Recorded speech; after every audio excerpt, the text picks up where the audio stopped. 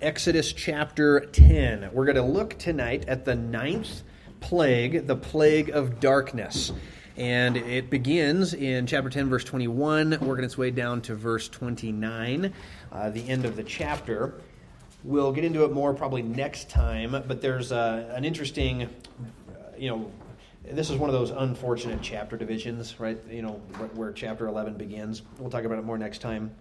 But this end of chapter 10 and this ninth plague kind of flows into chapter 11 and the announcement of the 10th plague, which will be our subject next time.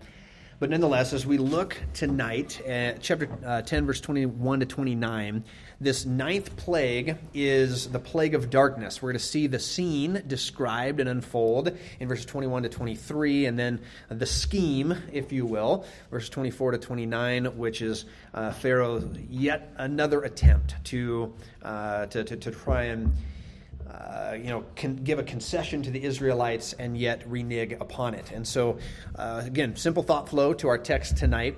But if you got your Bible, let's read the passage, and then we'll come back and look at it. All right, verse 21, chapter 10, Exodus 10, verse 21 says, "And the Lord said unto Moses, Stretch out your hand toward heaven, that there may be darkness over the land of Egypt, even darkness which may be felt." We'll come back to that. "And Moses stretched forth his hand toward heaven, and there was a thick darkness in all the land of Egypt 3 days. They saw not one another, neither rose any from his place for 3 days. But all the children of Israel had light in their dwellings. And Pharaoh called unto Moses and said, Go you, serve the Lord, only let your flocks and your herds be stayed. Let your little ones also go with you. And Moses said, You must give us also sacrifices and burnt offerings, that we may sacrifice unto the Lord our God. Our cattle also shall go with us. There shall not one hoof be left behind. For therefore must we take to serve the Lord our God, and we know not with what we must serve the Lord until we come thither. But the Lord hardened Pharaoh's heart, and he would not let them go. And Pharaoh said unto him, Get you from me. Take heed to yourself. See my face no more. For in that day you see my face, you will die. And Moses said, You have spoken well. I will see your face again no more." All right. Now, though he seems to be here banished from the presence of Pharaoh, we'll see as we continue next time in chapter 11, he's actually still in the presence of Pharaoh when he gives the announcement of the 10th and final plague, the climactic plague. And then, of course, the 10th plague begins in chapter 12. So we'll get to that in due time. But as we look at this ninth plague, this is, again, appropriately so, as you've been plotting this with us, in our past weeks and months. The 10 plagues are, of course, designed, structured in a way to climax, to become worse and worse.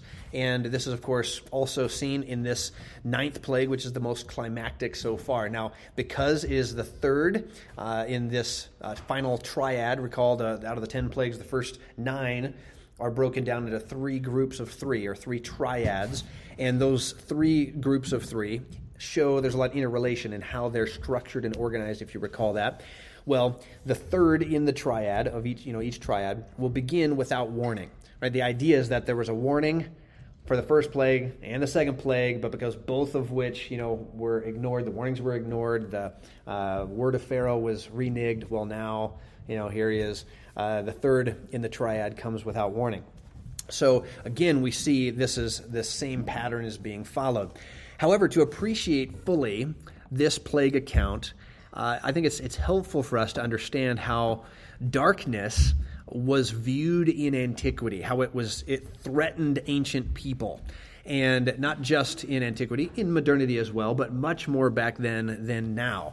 And I want to consider that in 3 basic ways as we just contemplate why this ninth plague is so climactic. Why is this so significant? Why? Because when I was a kid and I was trying to read through the plagues, and the first time I was introduced to that idea that this was a climactic structure, then I had a hard time visualizing why this was worse than the last one, right? It seems like the last couple of plagues were worse than this one. The darkness, how bad is that really?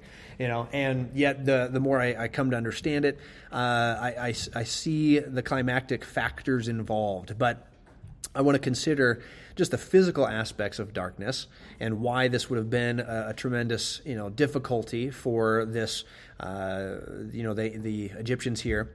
Also, the supernatural aspect of this darkness, that there's something about it that is unique. It's described as a darkness that can be felt. And there's some debates on what that means, but we'll talk about it. And then, of course, the spiritual aspects of the darkness, particularly how it is attacking one of the preeminent gods in Egypt, the god Ra.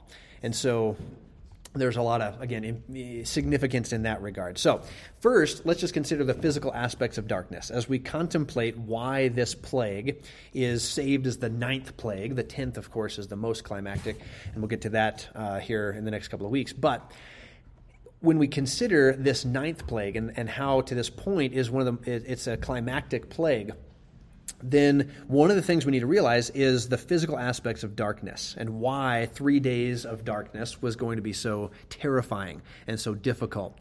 Now again, we in modernity travel easily at night with the aid of various forms of electric lighting, right? We have all sorts of artificial lighting. And yet this is, here we are, and it's after sundown, right? It's dark, but we're sitting in a well-lit room, and we have, no worries about it. Well, this, again, was not available in antiquity. So the ancients were virtually immobilized by the darkness of nighttime. We have a number of passages that allude to this. I don't have the time to go to all these passages if we're going to, get through the text this evening, but I do encourage you, if you're a note taker, jot them down, check them out.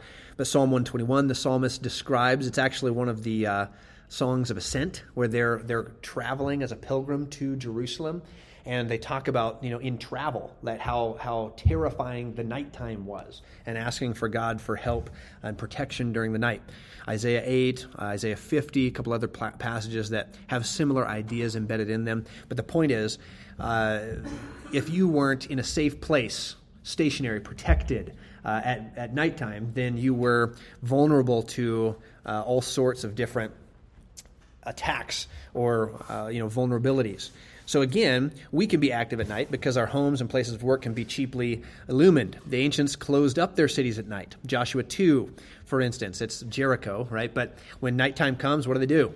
Close the gate to the city, right? They fortify their homes and their city walls. We see this in Acts chapter 9, same thing. This is actually when Paul was trying to escape the city of Damascus, remember this? And they let him down over the wall because it was nighttime, and they closed the gates. Nehemiah 13, same thing. They're rebuilding. They just finished building the walls of Jerusalem. But what's the problem? Well, there's all these people like Sanballat that's out there. They hate the Jews, and they're going to try and, remember, they've already tried to lure out Nehemiah and assassinated Nehemiah, and they've made all these threats against the Jews. It's nighttime. They're vulnerable to attack. So what do? Close the city walls, right? We could go on with several illustrations. Again, we in modernity feel relatively safe during the night, even when we're away from home. With various means of communication, we can call for help. This is readily available to us, yet they were at the mercy of common thieves and bandits. Again, Psalm 91 is a prayer for that. The Song of Songs describes that. This is when Shulamite was being brought down to Jerusalem for the wedding. It says that there was all these armed guards that were bringing her down. Why? It says, because of the fears of the night. It says in Song of Solomon 3, verse 5. Yeah. When I kind of go online, I researched different types of blindness, and one of the things that I think about when this is the type of blindness where there's profound blindness. There's no shadows or anything, and what happens to their body is it doesn't know when to function. Their body doesn't know when to go to sleep. It doesn't know when to eat. It doesn't have the effects of the sun, and that had to have happened to them in that process, because your body really does depend upon darkness and light for its survival. That's a good point. That don't see shadows or anything, it really affects their body. So that's another whole element of this. I think I only have a comment or two on it, but the idea of the psychological and physical effects of darkness. That's good. And there's been all sorts of evidence of, prisoners that have been, placed in a dark dungeon with no lighting whatsoever, and they've been there for years. And then they come out, and they were fed, they had food and water, maybe not a lot, but they come out, right, and they're diseased. They have, their teeth are falling out. Their skin is translucent, right? Their hair is falling out, right, because they had no light whatsoever. Yeah. Yeah, the darkness how it was described, it was intense, it was thick, it was pitch, and then it says nobody rose from their place. Kind of back back on what she's talking about, no one could function. They were frozen in place. 3 days. Exactly. Because they couldn't see anything. Which goes to show, and you know, we'll see in the text, we just read it, there was light in Israel's dwellings. But what is implied by this, and you know, we're kind of reading between the lines here, but it implies that even the artificial forms of light that the Egyptians normally would have employed, such as torches or candles, that they were ineffective. That there was something about the darkness that even their artificial forms of light, they couldn't get to work. Yeah, something. But Israel, on the other hand, they had light. You know? And so, I mean, and there's an obvious, very stark, right, contrast between the Egyptians and the Israelis in this. Because there's complete darkness, and they're immobile. They can't go anywhere, do anything. They're frozen in fear. And then the Israelite homes, warmth, light, etc. Yeah. Okay, at the fourth plague, God said, no more will I affect the Israelites. So that meant with his ninth plague, they would not have the darkness. But if we're in the land of Goshen, which is like, it sounds like it's on the other side of the Nile. I can't quite picture where it is. Yeah, it's in the Nile Delta. May have seen that light and been moved towards it or something. No, that's a good question. I mean, I think, you know, it says that they weren't, how to say it? They did not rise from their place, verse 23. So it makes you wonder, did they even see that light? You know? Yeah, I don't even think they would have seen it. At least that's how I visualize it. Yeah, and it would have been distance enough, you know, that they themselves would have been sitting for 3 days in absolute isolation, absolute darkness, and, you know, incapable of seeing even the distance, light at a distance. Was there a hand over here? And then we'll go back. Yeah. Yeah, I was thinking that. I mean, me thinking about it, how that would actually work. You know, the engineer and me is thinking about this, but as far as maybe God struck them all with a severe, of the blindness to where it wasn't quite blindness, but everything was dark to them. And that's a possibility, right? I mean, we do see God do that elsewhere. You know, that there is, you know, he can strike with blindness, right? You think of the Syrian army. But in their minds, the way they experienced it was darkness instead of blindness, but for some reason, that they knew it was darkness, but almost like a blindness, that all the Egyptians were struck blind to a certain extent. Right. Where they perceived it as complete darkness. No, that's an interesting thought. And, you know, I think, I mean, just my first reaction to that is, you know, that's definitely a possibility because we see God doing that elsewhere, right, with striking with blindness. I think whether they would have been able to perceive the difference or not is hard to say, but I think one of the purposes of the plague is to attack Ra, the sun god. So, in other words, you know, I think there may have been something God did to block out the sun. Yeah, and that could have been, God controls the light. He can make the light shine wherever he wants. Sure. Take light outside. But the engineer in you, you're sitting there like, oh, how is this going to work? Right? No, that's good. That's good. I mean, because that's a viable question. We're trying to place ourselves there, understand what's going on. Yeah. If you start out with an assumption or the premise that this is a supernatural act, then you don't need any explanations at all for any of this. Sure. Because God did it and it happened. And that's how it happened. And especially if we're reading it in, you know, between the lines a little bit, but if that's the case, as some scholars conjecture that there was no, like even their artificial forms of light weren't working, right? Then it's like, yeah, you're like, man, why couldn't they light a match? Not that they had matches, but, you know, why didn't they strike their flint or whatever? You know, why didn't they get the light going? The cooking fires. Why did everything go out? Well, again, there's a supernatural element at work. Absolutely. You got a thought? Then we'll come up. Well, if you've ever lived in a confined place that someone doesn't work in, it just infiltrates and it soaks in. So I'm sure there was something, in the air that can block light. Not just so much more that multiple components. So on that, this is, and again, we don't know. Some scholars conjecture. Since you brought it up, let me dabble in that for a second, then I'll come right back to you, Dana. But it says in, which verse is it? Verse 22, it describes this thick darkness. It calls it a thick darkness. And then in verse 21, it calls it a darkness that might be felt. So some conjecture, and again, it would be reading between the lines, but some conjecture that it was a sandstorm, like a really intense sandstorm. Some have conjectured that. In other words, what does it mean that it can be felt, right? Is it literally like sand in the air? Could be.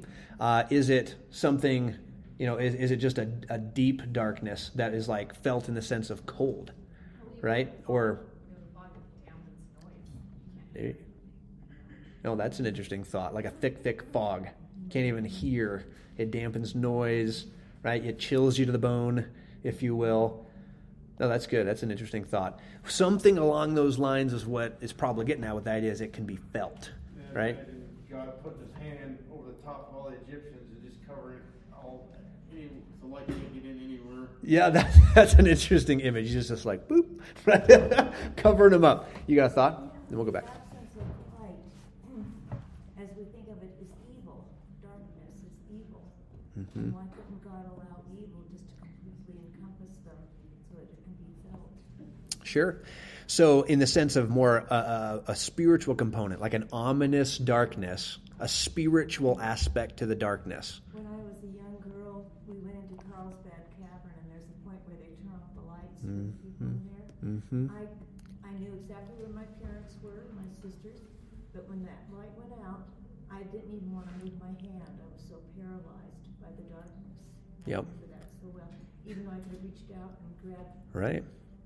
But you're right, and I had a very similar experience. We were in one of the caves systems, but they always do that. They take you down. They say, "All right, we're about to hit the lights," right? And then they do, and it's absolute dark. Like you can't see, your hand in front of your face. And when you consider absolute darkness, where you would have to, and that's the other way some people take this. The darkness that can be felt. They think some will translate that as a darkness that requires feeling around. In other words, they're groping because they can't see anything. So they're doing everything by feeling. Now, whether you translate that phrase that way or not, undoubtedly they would have been groping around just in the absolute isolation and darkness. But the idea of how lonely that is, how afraid we can feel in absolute isolation. And someone that might even be right next to you or in the room next door, but you can't get to them. Right? And that's the idea is they're immobilized for 3 days straight. I think they right? were yelling toward their friends and family. Who are you? Right. Well, yeah, yelling out. Yeah, but again, it's like, yeah, what's a Marco? Yeah, Polo. Right. I had read a book that was written by a Christian physicist who wrote about the physics answers in the book of Job, and he looked at this idea of darkness, and they referenced this. And what his assumption is that what was being described here and in the book of Job was dark matter, which is what science explains as space that is dark, but there is definitely something in the space that's dark matter, which is something that they're newly looking at. Yeah. No, that is an interesting thought. Dark matter. So it's dark, but it can be felt. It's an actual presence that's there. That's an interesting thought. Yes. And I was thinking about a couple of years back, they developed a black color called Vanta Black, and it absorbs 99.96% of light. And so you wondered, like, God was way ahead of them on that. Yeah. I guess it's not a fully stable color, but just interesting that they're trying to see how dark they can get. And even still, it would have to be dark matter, I think, because that they can't get this color to be a stable color. Wow, that's interesting. Phantom black. You call that phantom black? Vanta, V-A-N-T-A. Vanta black. Okay. Huh. Boy, that is interesting. Everyone's going to go check out Google later, right? Yes. Like sometimes the lights go out, like trying to scream at something longer. Oh, yeah, that's right. When you're so scared, you can't even scream. It's true. It's true. You're out of breath. You're that scared. No, that's exactly right. But that's kind of as we think through what they would have experienced, but not just what they would have been experiencing, but what they would have been thinking, right? Again, place yourself in the Egyptian, culture, time and place, where, the gods, the greatest gods that you worship and adore are the gods of, for instance, the god of the sun. Ra is and most ancient pantheons had the sun god as the chief deity or one of the chief deities. It was just revered, right? But the idea of having now all this almost a spiritual component to the darkness, that it's like, there's an evil that we can't control here. It's taken us over. Our God, to whom we pray to bring light and joy to our life, to bring crops, to etc., is defeated. He's being humiliated. Their faith in him is being diminished. Exactly. Their faith in him is being diminished. I can almost see them calling out to their God verbally and audibly in this experience, because that's what people do. They call out whatever their God is, they call out to it when the terrifying experience happens. That's good. That's a good point. Everyone catch that?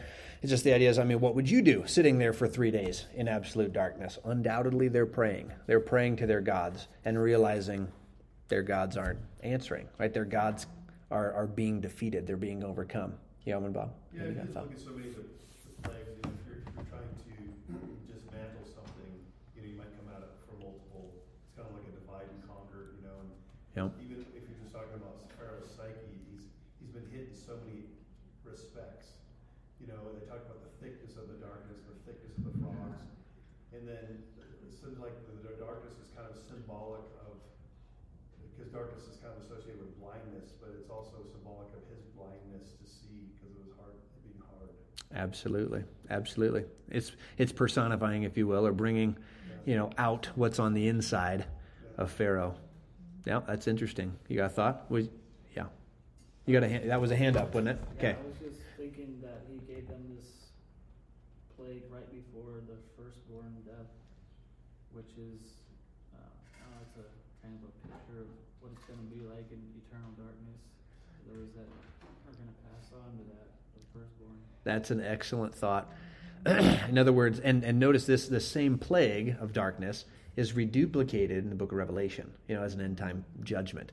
And in a sense, it's a profound foreshadowing, if you will, literally shadowing, of what they're going to experience. Unbelievers, those who are going to be cast in outer darkness. In other words, this is going to be the eternal torment, right, of those who reject God. And it's like, wow, that's an insight. Eric, and then we'll come over here. On this, you said that they couldn't even have fire?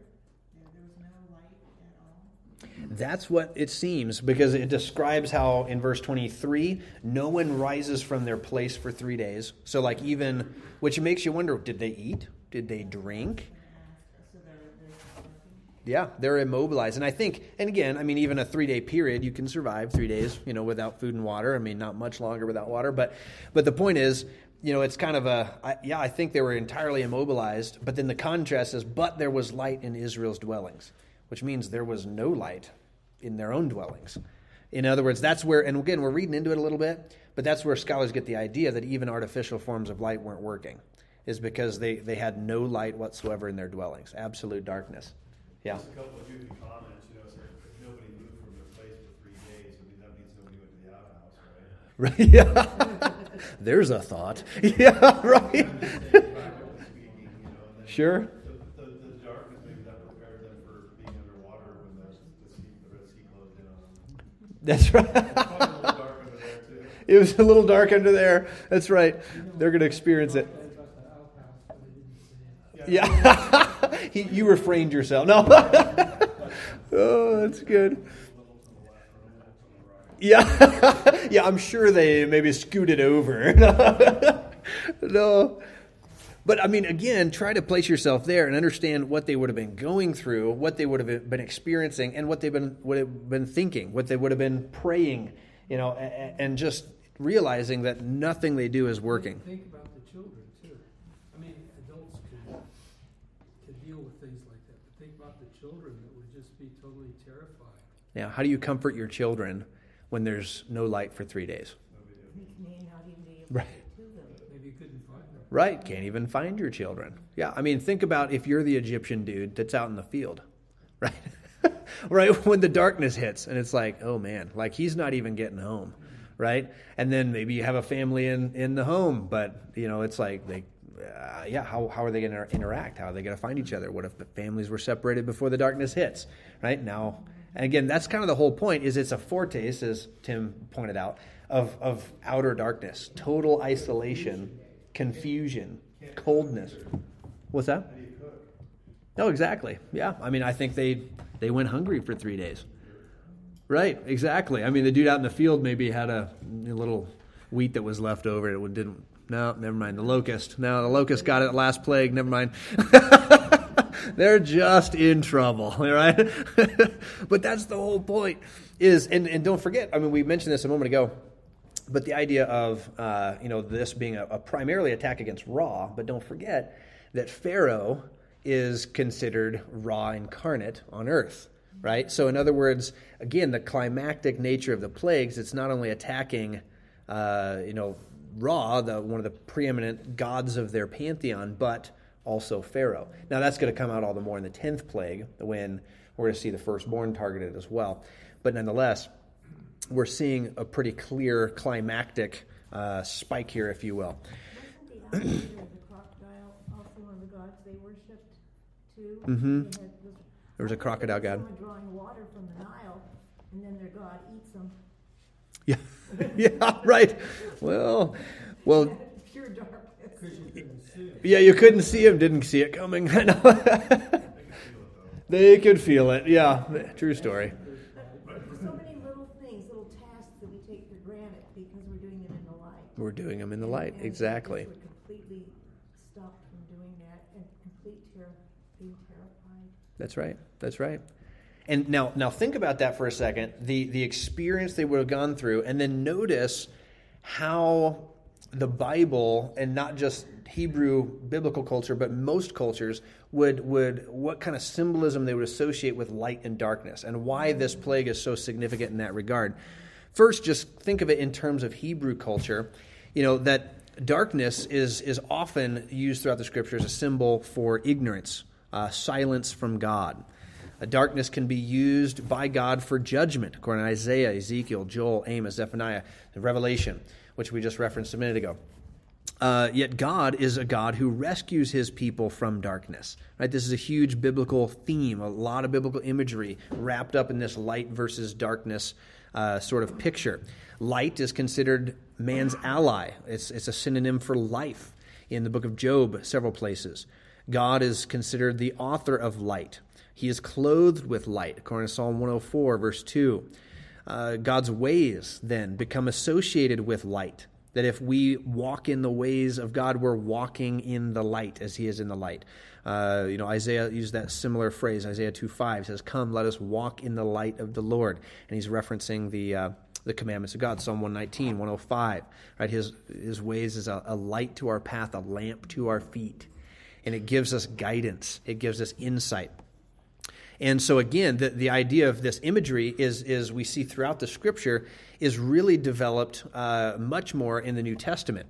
That God is considered the God of light versus the prince of darkness, right? Satan is called the prince of darkness in Ephesians chapter 6. We see God as not only the God of light, but he also rules over a kingdom of light. And this is immensely profound as just to contrast what Tim brought out earlier, is you contrast the outer darkness that is the destiny of all who reject God, and yet you contrast that with the destiny of believers. We are granted access into a kingdom of light, the light that never goes away, right? There's no night there in Revelation 21:22. And so the idea is we have this kingdom of light versus the kingdom of darkness. These don't mix, according to Paul, 2 Corinthians chapter 6, verse 14. Those who are destined for the kingdom of light are called children of light versus children of darkness, Ephesians 5, verses 8 and 11. And if we live according to God's ways, then we do works of light versus the deeds of darkness. Jesus will reference that, John chapter 3. Paul will reference that, Romans chapter 13.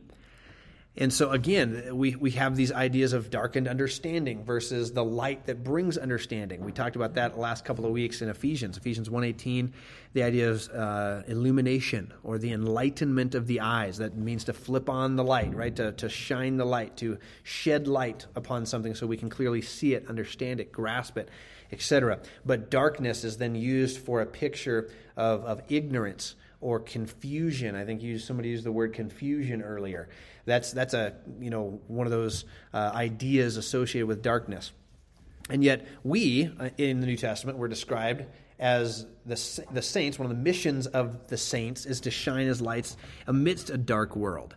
According to several passages, Jesus tells us to do that, right? To be the salt and light, right? We have several places. Paul will describe that same thing, Philippians chapter 2, Colossians chapter 1. And this imagery is immensely profound. But again, these ancient audiences are not going to be ignorant of that. Their culture, Egyptian culture, shared very similar imagery. And they battled the darkness. Many of their gods to whom they prayed and were devoted to were to bring light, to bring the sun, etc., in order to battle the darkness, to battle, all that the darkness entails. And so for God to show up and do this, to turn off the lights, was not only an utter humiliation of Ra, but it was an isolation of the people. It was, that feeling of terror and being totally alone. And it's a foretaste of, again, what's ultimately coming. So you can imagine after 3 days, right? 3 days, and maybe it's the fact that, as Erica pointed out, they're not eating. Are they even eating and drinking water, right? I mean, in other words, after 3 days, that's when Pharaoh reaches out, all right? That's verse 24. It says, so Pharaoh calls into Moses, all right? And again, I'd hate to be the dude that has to go fetch Moses, right? But, right? Yeah, I don't know. That'd be a little rough. But he says, but Pharaoh calls Moses and he says, go serve the Lord. In other words, he can last for 3 days. But after this, it's like, hey, if we gotta remedy this situation. Like we can't live in this sort of thing. So what happens? Well, again, in this last section, as the chapter closes, we see Pharaoh is going to once again bargain with Moses and Aaron, which is not going to go anywhere. So it's going to lead to frustration, and Pharaoh is going to banish Moses and Aaron, and in a rather interesting kind of dramatic scene. But again, verse 24, Pharaoh calls to Moses and says, go you, serve the Lord. Only let your flocks and your herds be stayed. Let your little ones also go with you. In other words, this is similar to what we've already seen, where Pharaoh is giving a sort of concession, but then he's, of course, trying to manipulate the situation, trying to control the situation. So once again, he offers that they can go, and he won't hold their families hostage this time. He says, you can take your little ones, right? But he's going to hold their flocks hostage. He's going to retain, again, probably out of a desire not only to retain their wealth and resources, but also perhaps as incentive to make sure they come back. But again, Moses refuses to relent. And notice, and I've pointed this out several times, but remember, one of the key words that we see throughout the Exodus narrative is that Hebrew word abad, and it's the one translated worship or serve. And so he says here, when you leave your flocks, but Moses' reply, verse 25, he says, no, we have to give sacrifices and burnt offerings to the Lord. We have to bring sacrifices to him. And he says, so our cattle have to go with us, because we don't know which one God wants us to sacrifice till we get out there. But he uses the term serve the Lord at the end of verse 26 for a synonym with sacrifice or worship. And this will be consistent throughout the book. But again, don't forget, that's one of the major subplots to the book. Is, remember early on, the first uses of that word was Israel was forced to serve Egypt, to serve Pharaoh. And yet the whole point is that no, we, Moses speaking on behalf of Israel, we are called to serve Yahweh. And that's the whole idea, is whom will you serve, right? That's one of the major subplots to the narrative. But again, when Moses refuses to relent and he says, nope, it's all or nothing deal, right? We all got to go. Well, then Pharaoh erupts, right? It says in verse 27 that the Lord once again hardens Pharaoh's heart. So Pharaoh responds, verse 28, get you from me, take heed to yourself, see my face no more, for in that day that you see my face, you will die. So again, we see in anger, Pharaoh banishes Moses and Aaron from his presence and even issued a death threat as he chases them off. Yet Pharaoh's anger is inappropriate and irrational in at least two ways. First, it violates the immunity that Moses should have enjoyed as a prophet of God, right? In other words, this was a serious breach of religious, cultural, court protocols and norms. And so, I mean, we can see Pharaoh's, at it up to here, right? I mean, he's just losing it. But again, it's mean-spirited and vindictive in that Pharaoh has been given chance after chance to allow Israel to leave, right? I mean, they're still here because Moses, Moses has pled, but Pharaoh has refused to let them go. So again, Pharaoh's bringing this upon himself, but he's taking it out upon them. And so again, what's interesting is as he makes this threat in verse 28, Moses turns it on him in verse 29, and he basically says, well, and this is one way to translate that phrase. He says, you've said the very thing. In other words, yep, you're right. I will not keep seeing your face. In other words, Moses tells Pharaoh that Pharaoh himself had essentially predicted the future. He'd essentially uttered a prophecy. Now, what we will see is that even here, Pharaoh's threat won't be carried out. In other words, we'll see at the end of chapter 12, almost at the end of chapter 12, when the 10th plague falls, then Pharaoh reneges this, and he does actually call Moses and Aaron. Or, as some think, it says he calls to them, but that might just mean that they don't come back to his presence, but that he, gives them a message. In other words, that verb can also mean that. In other words, this may well be the final time he sees Pharaoh face to face. Is that right in this scene? It kind of depends on how, and we'll talk about it a little more in chapter 12. But when you get there, what does it mean when he says he calls them to him or calls for them? It could simply mean that he's sending them a message. But what's this threat? He says, well, you will not see my face anymore. And Moses simply, do you remember this dynamic? I told you to watch for it. There's this interplay between Moses and Pharaoh and how they interrelate, and this relationship as it's, obviously building in tension. But nonetheless, Moses is becoming more and more dominant in how he's asserting himself, and Pharaoh has lost so much face, right? He's lost so much credibility that, Pharaoh, it seems like he's just grasping at straws, right? As he is trying to insist in his own way, control the situation, whatever. But you remember last time, Moses makes an announcement, and then he turns his back on Pharaoh and marches out. Like, whoa, should have never done that. But Pharaoh, and of course Pharaoh's upset at that. But we see in this interaction between Moses and Pharaoh, Moses is becoming all the more dominant. And here we're going to see the same thing. Now again, we have to shut it down here for tonight, but next time we're going to see in chapter 11 that really the conversation's not over. This is one of those places that's kind of an unfortunate chapter division, right? Chapter divisions are not inspired. They came later. Right? But nonetheless, this is one of those that it makes sense, at first read, that why they broke the chapter there. Because chapter 11, verse 1 says, and the Lord says unto Moses, I'm going to bring one more plague. In other words, there seems to be a thought break there. There's a new unit. But if you keep reading, it actually tells us later in this chapter that then Moses departs from the presence of Pharaoh. So in other words, the announcement that he is going to make, we'll come back and talk about it next week, but the announcement that he's making about the coming 10th and final plague is still in the middle of this final conversation, is what I want you to see, all right? Is that this may well be the final time that they see each other face to face. And as Pharaoh utters that in anger, Moses turns and says, well, actually, you're right. Like, we won't see each other again. But we will be released, right?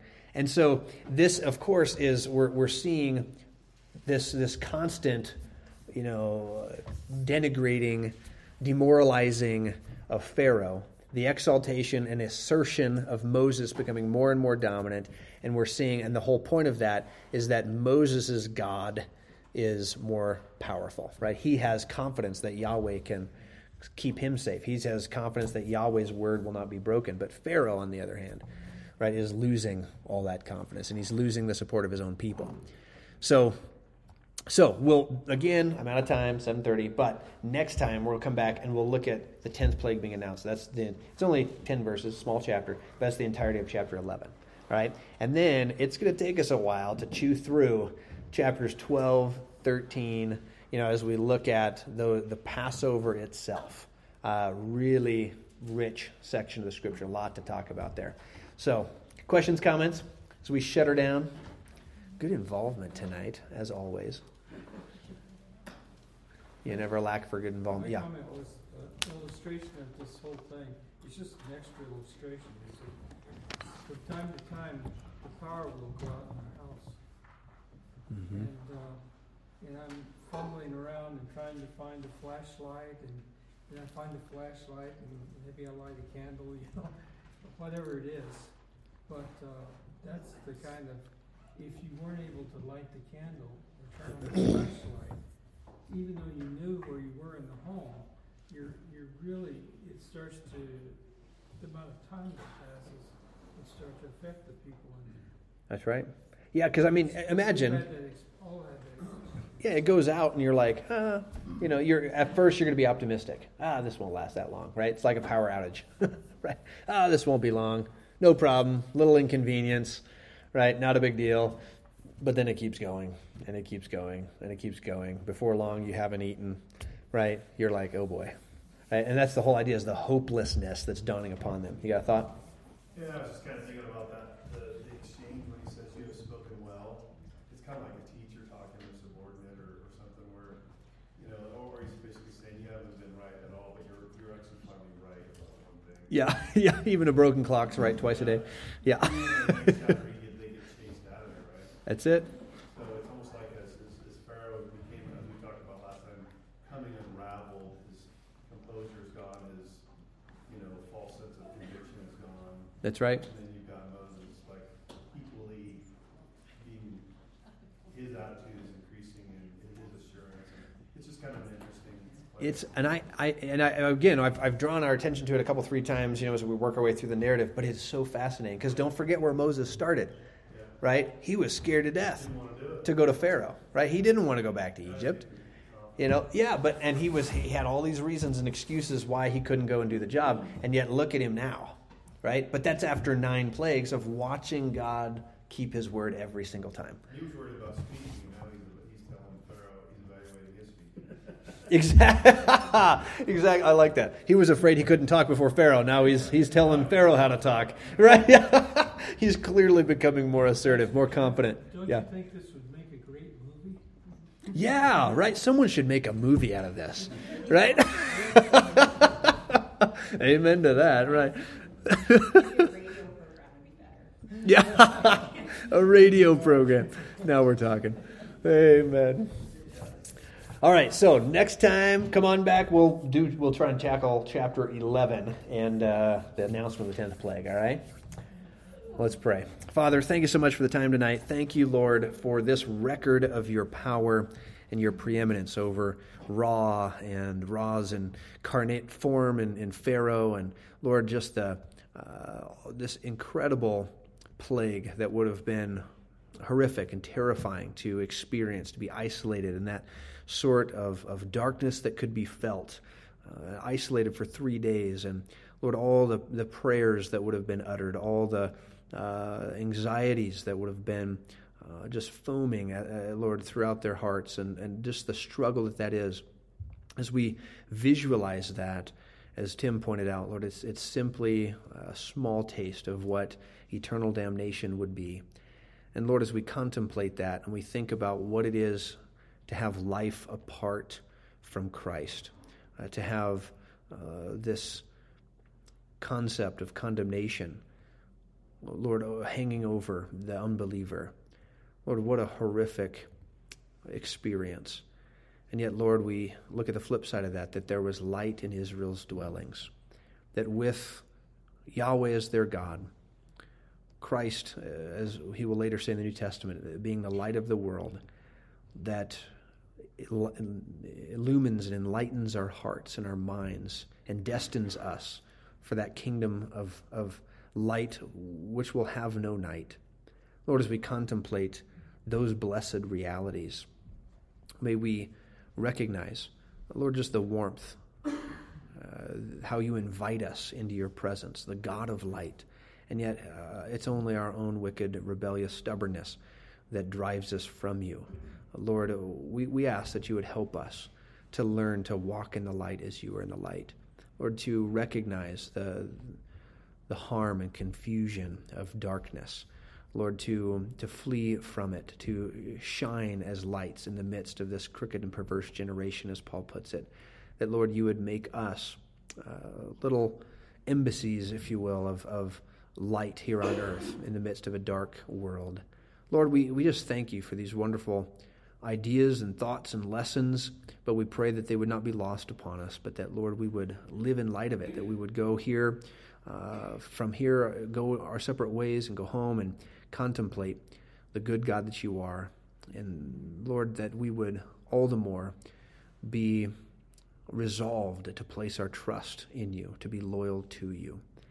So we ask your blessing, Lord, as we go our separate ways. May we reunite for fellowship and time together this coming Sunday and Wednesday and the other opportunities that we have. Lord, we just continue to thank you for all of it. And we thank you in the name of Christ. Amen.